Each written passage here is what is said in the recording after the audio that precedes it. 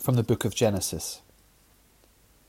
Now the earth was corrupt in God's sight, and the earth was filled with violence.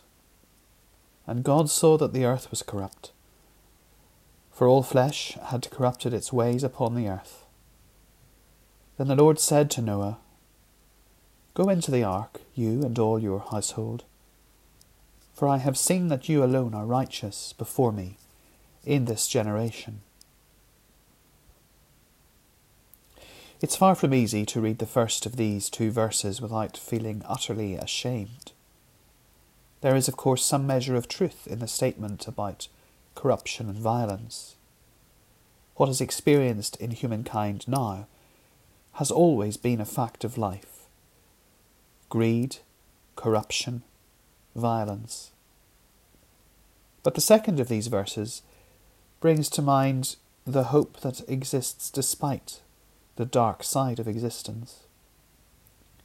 God recognizes the righteousness in each of us, and the story of the covenant with Noah prefigures the deep sway of time towards restoration and perfection, and away from negativity and destruction. Now the earth was corrupt in God's sight, and the earth was filled with violence. And God saw that the earth was corrupt, for all flesh had corrupted its ways upon the earth.